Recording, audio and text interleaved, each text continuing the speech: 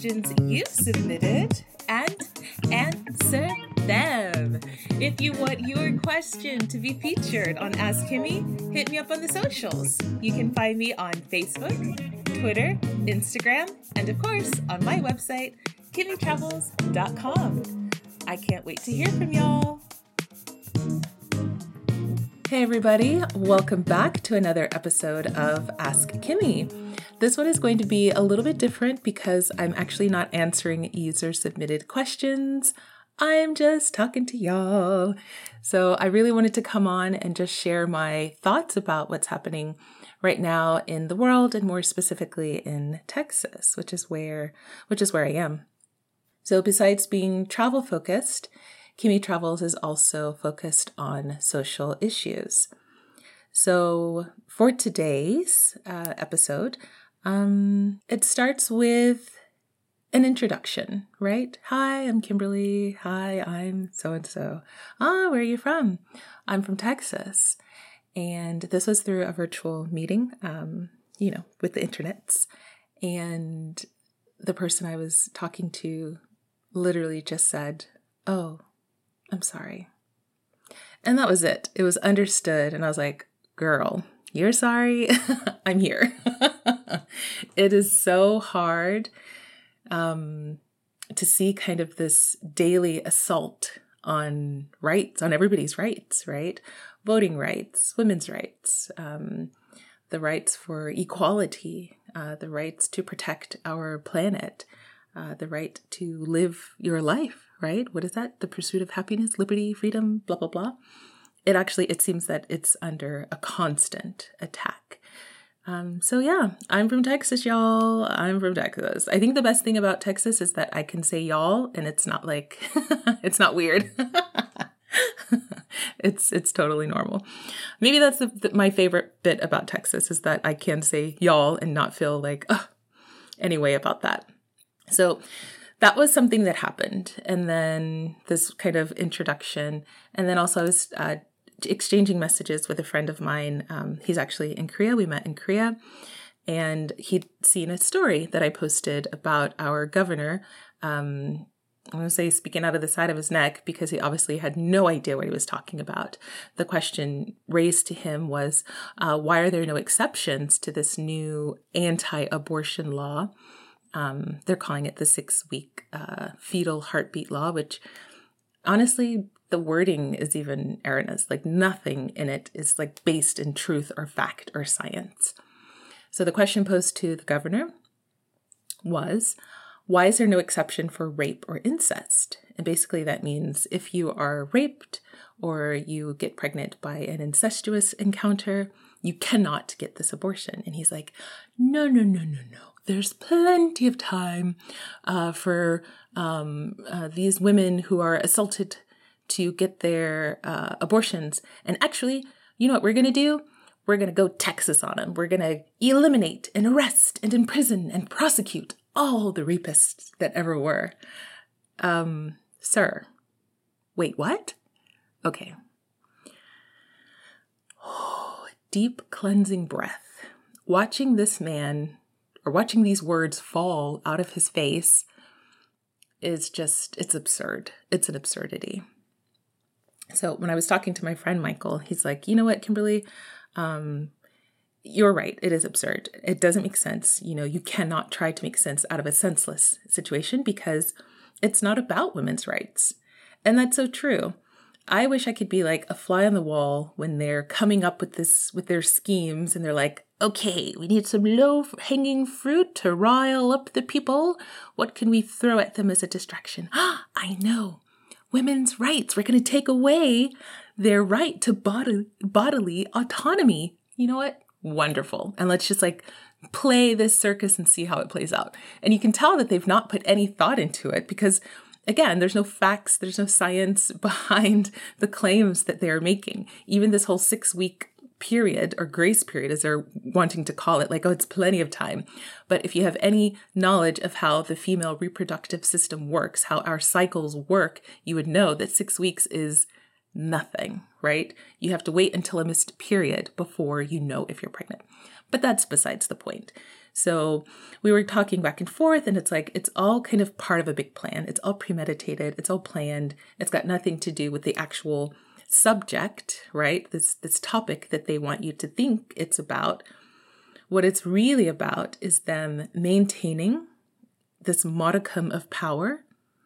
They are pandering to their base to, again, hang on to this idea of power. And that's basically it, right? So what I feel is that we're wasting so much time going in circles. And like I said, I feel like I'm beating my head against the wall on a daily basis. I'm surprised I'm not concussed.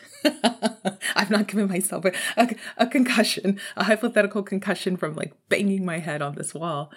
That it's not about any of these issues, right? It's only about these games, these political games that are being played in order to maintain the power, which is, again, also comes back to money and greed, and this idea of white supremacy. So we agree, me and my friend, that yes, it has nothing to do with the actual uterus of women. It's to do with a power game. It's all politics. So another thing I saw, it's kind of like, I've been wanting to put this out since this happened, but it's just like an assault of information. And then every day something else happens. And I'm like, oh, wait, should I include that? Oh, wait, but that. Okay, I'm just going to put it out there, y'all. So another thing that I saw was from a man I'm following on Twitter. His handle is Fred T. Joseph. And he basically says, from climate change to COVID, it should be more apparent than ever that no society centered on white supremacy and capitalism is sustainable. And again, I couldn't agree more. So what we have seen happening, I would say forever and always, some of us forever and always, others are just, newly eyes open, is that it's not sustainable. Our planet is dying. We've just exited a 20-year war to what?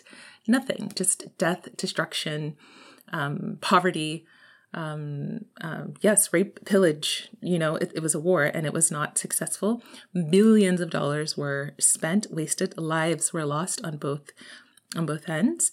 And it's a tragedy. So back to capitalism. I was in the store the other day. I'm sorry if this seems like a bit here, there, and everywhere, but this is literally like my train of thought. It was like, this thing happened. Oh my gosh. The other thing happened. Oh my gosh. So capitalism, I was just, picking up some necessities, I guess you could say.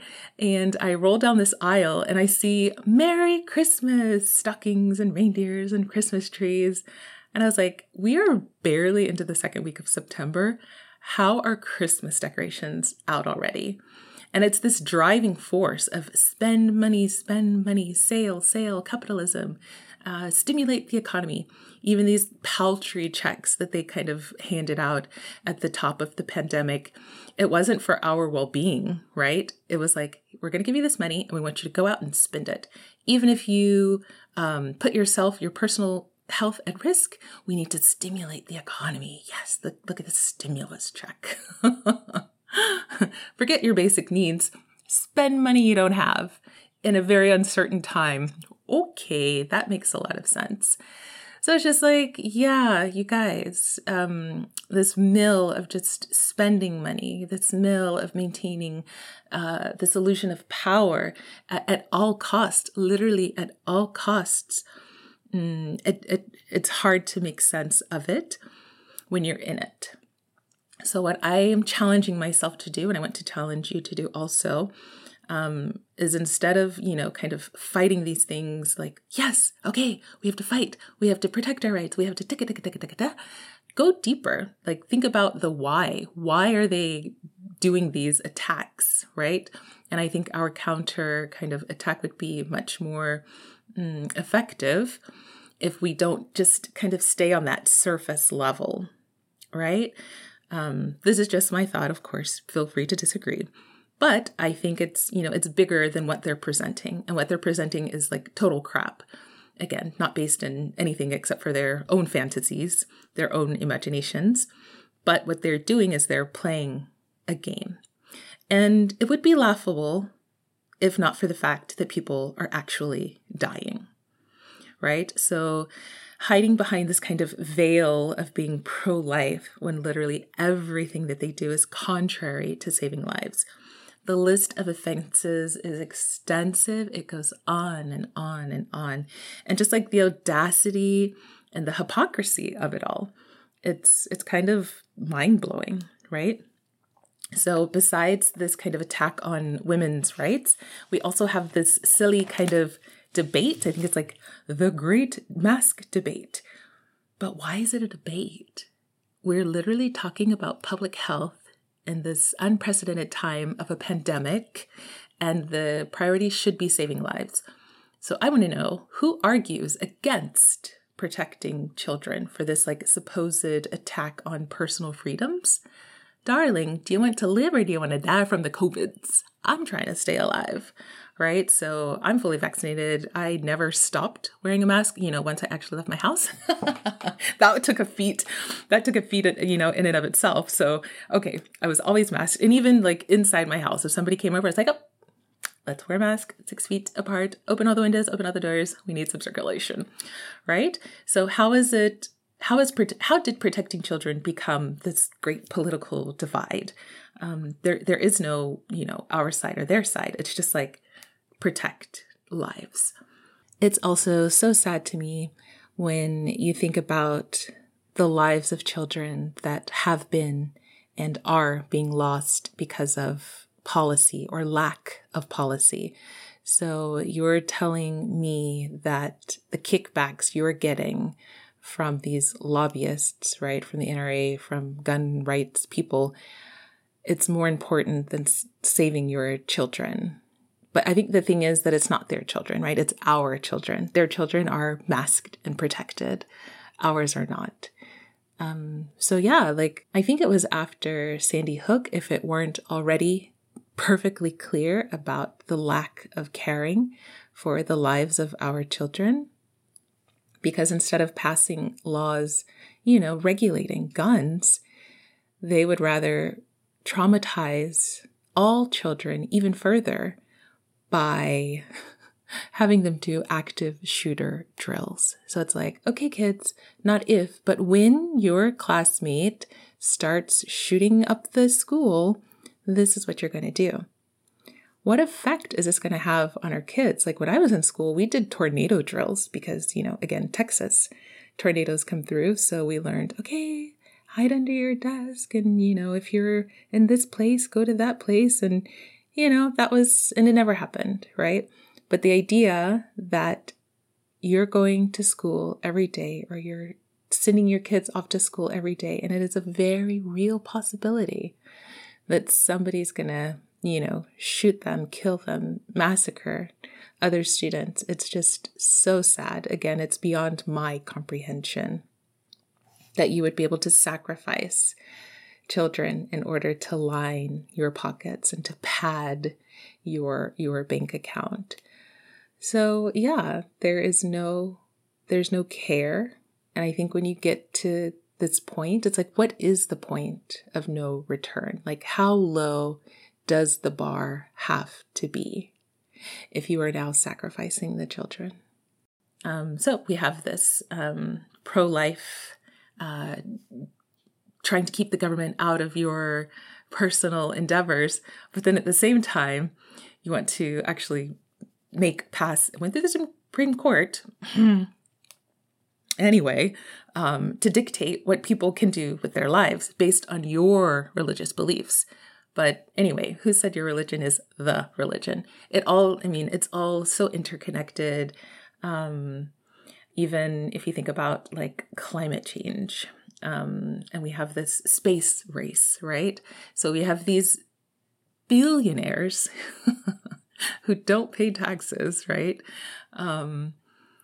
With more money than they could ever dream of spending. And instead of doing good, right, ending world hunger, free lunch for children, they're like, I want to raise my friend to get 50 feet above the Earth's atmosphere. Who could do it first? Ooh, ooh, ooh.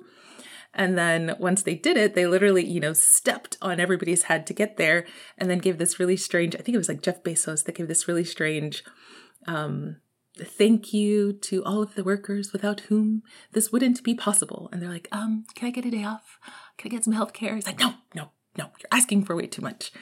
All right, so going back to capitalism, money, the mean green.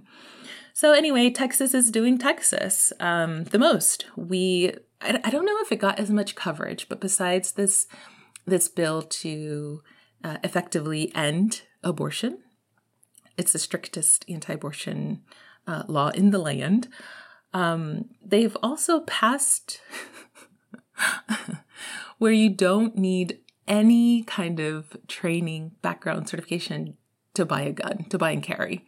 So yeah, if you want to like bang, bang, shoot them up, come to Texas, because you know what? They're not going to check. There's no background checks. They're just like, you want a gun? You can like walk into Walmart. Of course, Walmart. Like, I'll have a rifle, please. And maybe a handgun or two.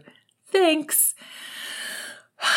So Texas is already, I feel like, a lawless land, and we're just like putting bounties on women, on doctors, on clinics, even the share ride drivers like Uber and Lyft. It's like if you've driven a woman, it's like, I think you drove that woman to the abortion clinic. I'm a bounty hunter. Give me $10,000. It sounds ridiculous, but unfortunately it's true. And it's kind of like, oh my gosh, what even is happening in Texas? And I don't know how many times I've said that, but like I said, it's like a daily assault. So back to being, pro-life, without this government overreach, I just feel like they're trying to kill us. They really are. So if you are, concerned about lives, you would do whatever you could to protect it. But they've not done anything at all. So just going back from my short time in Texas, I've survived so much.